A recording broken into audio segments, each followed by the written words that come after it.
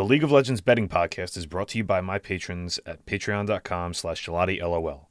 There you can find bonus content like in-depth articles on macro trend analysis and league previews, as well as thoughts on breaking news and the podcast picks before the show is released to platforms. You also get to support your creators more directly. Patreon.com/GelatiLOL. That's GELATILOL. Welcome to the first episode of the League of Legends betting podcast. I'm your host, Vince Colati, at GelatiLOL on Twitter. It is currently 3 o'clock in the afternoon Eastern on January 12th. We have the LEC starting up on Saturday morning Eastern, afternoon for most other places. And it's our first slate of the year. Now, for those of you that follow me on Patreon, I did an article on the futures write-up with more in-depth thoughts on some of the roster changes and other big-picture thoughts on the league. I'll just keep it brief here for now if you want to have more detail. I actually have that out free on that website if you want to take a read and look over more in-depth stuff. For the time being, I'm going to keep it brief. The long story short here is I think the European League last year was probably the worst it's been in a long, long time. Just looking at any kind of performance data or just using your eyes. Like the overall quality of the league was, like, as a whole, was significantly worse than I've ever seen it. Now, that's not to be a doomer. I'm not trying to be all doom and gloom, but really I'm pointing it out because I have a hard time believing that Europe isn't going to be better overall as a league this year. And, in that piece I wrote I took a couple long shot outrights on some prices, teams that with a lot of overhaul, a lot of new players. Right now, the way the league is laid out, there's a couple, incumbents, so to speak, with Fnatic and G2 and a couple other teams mostly keeping their rosters together. Typically speaking, incumbent rosters that retain most things, don't have a lot of turnover, have a pretty strong start to the season, just because they have a lot of continuity from the previous season. So you have to keep that in mind at the beginning of the season. The other thing to keep in mind for early in the year like this is, and there's different schools of thoughts on this, but I tend to be more hands-off early and wait for what the leagues show me. In years past, I wasn't like that. I was much more aggressive in speculating on, the big preseason changes to the game. For those of you that don't know, Riot releases their major overhauls usually in the off-season in November and December, the patches they release to the game. For those of you joining from not, video games, not professional video games or esports that are in a more traditional handicapping community, essentially what I'm saying is priors don't really matter in esports as much as they do in something like, the NFL or the NBA, where there's some roster turnover, but most of the time things remain pretty similar and you can kind of carry a certain degree of your priors into a season. In League esports specifically, that just doesn't really apply. Like, you're going to have some teams that have the same kind of they have the same roster, the same coaches, but the combination of the fact that the rosters change, the coaching staffs often change, in combination with the actual game changing quite a bit, it really creates for some really, really difficult use of priors. Like, there's really just in my decade of doing this, there's just really not a point to it, in my opinion. So, what we're going to be doing. So what I've settled in on the last couple of years is not speculating hard unless it's something that's painfully obvious, like the durability patch that we had in 2021. Unless it's something that's painfully obvious, I'm more likely to just wait and collect data, see what the league shows us, see what everyone's doing. Because the other angle to this is, even if you're speculating on what is going to happen or what you think might happen, how the patch is responding in solo queue, or looking at the ladder and the various, or even preseason tournaments like the Demacia Cup in China. The fact of the matter is, we simply don't know how these teams are going to react to these patches. A lot of these teams haven't been together for very long. A lot of them might have a completely different read on things than we've seen, or that the solo queue ladder is. A lot of stuff doesn't work in the solo queue ladder, or doesn't work in pro play that works in the solo queue ladder. There's some degree of, comparison that you can do, and some things that are pretty obviously going to be seen and champions that are going to be strong, etc. But for the most part, I don't like to speculate on what teams are going to do. I used to do this. It's real feast or famine. I've had some years where I've started off just gangbusters right out the gate, and other years where I dug myself a hole. And to me personally, it just doesn't feel good. I don't like doing that. So I'm not like, I've gotten away from doing that. Usually, if there's something that's obvious, we'll know in the first couple of weeks anyway. Maybe you give up some of your edge to the market or whatever, but I'd rather know and see it and have that confirmation than just pure speculation. I have some ideas about where the game's going to go, how things are going to behave, how the teams are going to behave, but I have those in the back of my mind, and I'm watching for them and looking for them, and if they come up, then we'll be quick to jump on it, and that's the end of it. Okay, so we've got our first slate here. 5 games on Saturday morning. For me, Saturday morning. The first up, we've got G2 Esports minus 400 against BDS. These lines are all from Pinnacle or Nitrogen, BAS. Best, sometimes I'll use Bet365 if people don't have anything posted. There's all sorts of various sites you can use. I'll leave you to explore that on your own. Most of the time, I'm using Nitrogen or Pinnacle lines for this show, so keep that in mind. G2 Esports minus 400 against BDS plus 286. G2 Esports bringing back the full roster from last year, full coaching staff from last year. They were the best team in Europe, kind of with margin. Fnatic was really the only challenger. They're running it back again this year. Incumbent roster, as I mentioned earlier, tend to be pretty strong. That said, I ain't laying 400 on day one. We just don't know. I'm pretty bearish on BDS overall. I did end up playing them in the outright market because I think the price was right, and Adam can just kind of nuke games.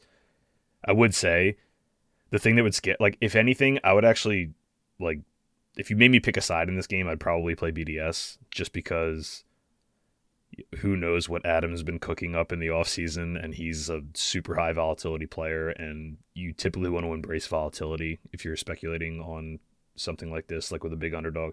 Price is right for BDS if you wanted to maybe take a shot. Again, I'm keeping it super low, volume early in the week, so I'm just going to wait and see what the league shows me. So I'd also lean to kill total unders, but that's just a general picture for today. That's kind of my big picture speculation on this patch. Could be totally wrong. We're going to wait and see. I haven't played anything in this match. Would lean BDS, lean kill total unders, no play. Next up, we've got SK Gaming plus 105 against Rogue, minus 133. A couple lineups that have had a decent amount of turnover here, but kept some of it together. I talked more about this in that Outrights article, which again is free on Patreon for the time being. Rogue kept a couple of old guys, old school names for those of you that have been around for a while, and Freddy122, who's been coaching and an excellent coach, maybe the best Western coach we've seen over the last few years. He's still in the game, and they also brought N-Rated on to this staff as an assistant coach. Anybody that's been around for a long enough time will know those names and appreciate that they are still hanging around the scene. They're way old school. We're talking like season 1, so been around the game for a while. Kind of cool. Anyway, small changes. Rogue switched out jungle and support. They're using Marcoon and Zorlus now. Not sure how this is going to go. Marcoon kind of fits the same role that Malrong did. Rogue tend to be a good regular season team. Had probably their worst split as an organization last split, but I'm kind of bullish on them in the regular season moving forward. I like this lineup quite a bit. SK, new jungle, brought Niski in for mid lane. I think they're probably going to be better. A player like Niski can help a team a lot of experience, great in-game leader. I would lean SK here, but didn't end up playing anything ultimately. It's just the margins are too thin on these prices for this early in the season. So next up, Fnatic minus 196, Carmine Corp plus 143. Two interesting teams. Carmine Corp and Heretics have the biggest market disparities in terms of expectation based on preseason markets. And admittedly, esports markets aren't as efficient as major sports. So take from this, what you will, grain of salt, all that. We're going to talk about Heretics later, but they have a huge, huge disparity in the outrights markets. So Carmine Corp, exciting team. A lot of people are stoked. I wrote about in the outrights article. They've revamped this quite a bit. I think this team's going to be feast or famine. They remind me a lot of the Vitality Super Team from last season. A lot of personalities, a lot of egos, also a ton of upside. The thing is, right now, Fnatic they're the incumbent team. They brought most of their lineup back. I'm very, very optimistic about their lineup. They were the second best team in Europe. They were a clear cut above the field to me, and in model ratings and whatnot. They were a clear cut above they were like in their own tier below G2, but ahead of everybody else last year. So I think there's a chance the continuity is good enough. I would lean Fnatic here. You can get a better price than the -196 I just said. Pinnacle's floating a -177. I'd look at that, or like maybe a -3.5 or 4.5 on the kill spread. I'd go with the incumbent, but again, I didn't play this. So if you're optimistic about Carmine Corp, maybe it's worth a shot. But again, I'm not in the business of speculating on this stuff I'm literally in the business of speculating on this stuff, but I don't like to fly blind. I'd rather go with, getting a little bit and then adjusting. Next up, we've got Giant X, which is the former XL lineup. They've made a couple changes. I wrote more about that. Again, check that article out. I'm not going to go into it here. -109 against Team Vitality, -125. Vitality have also made some changes. Just a super volatile bot lane. I don't know what else to say.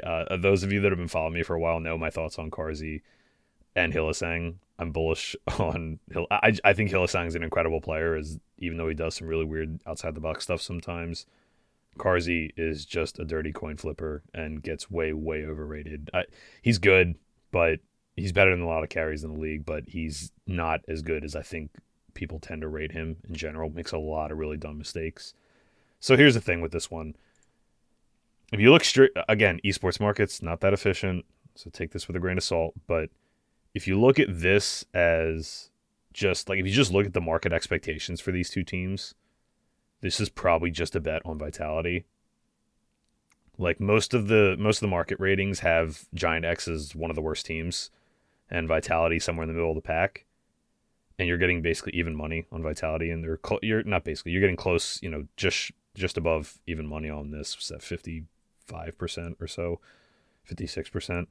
So yeah, I don't know. I'm not playing it personally. I'm a little more optimistic on Giant X as a team than the market is. I like the changes they made, but there's a chance that in a couple weeks this looks really, really stupid and like it was a gift that we didn't take. But again, flying blind. I'm not going to really play it. Unless there's we're going to talk about it in the next game as well, but there's a pretty big disparity in the money line prices compared to the market ratings for these teams just on the outright markets. So in principle, you should play Vitality here. I'm not going to. I think maybe it'll be a missed opportunity. We'll find out. Next up, we've got Mad Lions +144 against Heretics -204. Similar to the last match, huge disparity in implied market ratings based on the futures market versus the money line price. Also, huge disparity in prices book to book on this. So it's a good spot to take advantage of having multiple outs. Like this money line, I'll just say, like I played Heretics money line -148 at Pinnacle. It's -204, -190 in a lot of other places. 50-cent difference like that. I'll take my chances on just getting a good number. Again, some places have Heretics as co-favorites with Fnatic and G2. A lot of people are super bullish on this roster. I mentioned in the Outright article that it's a lot of players. They're kind of bringing back most of the G2 lineups, or a lot of former G2 players. I think there's a good chance that it's a good team, and they get the band back together and it's legit. I am not nearly as bullish on like co-favorite level. I also think this team might be a slow burner. Like they're just good by the end of the season, but might not be particularly great early. We'll find out. But again, like this is similar to the last match in that it could look really like a gift in a couple weeks, or it could look really, really stupid. This is the only play I made today was Heretics Moneyline -148 for 1 unit. All right. That's the first show in the books. I'm going to be obviously exploring and trying out different things here. I'm going to try to find some intro and outro music.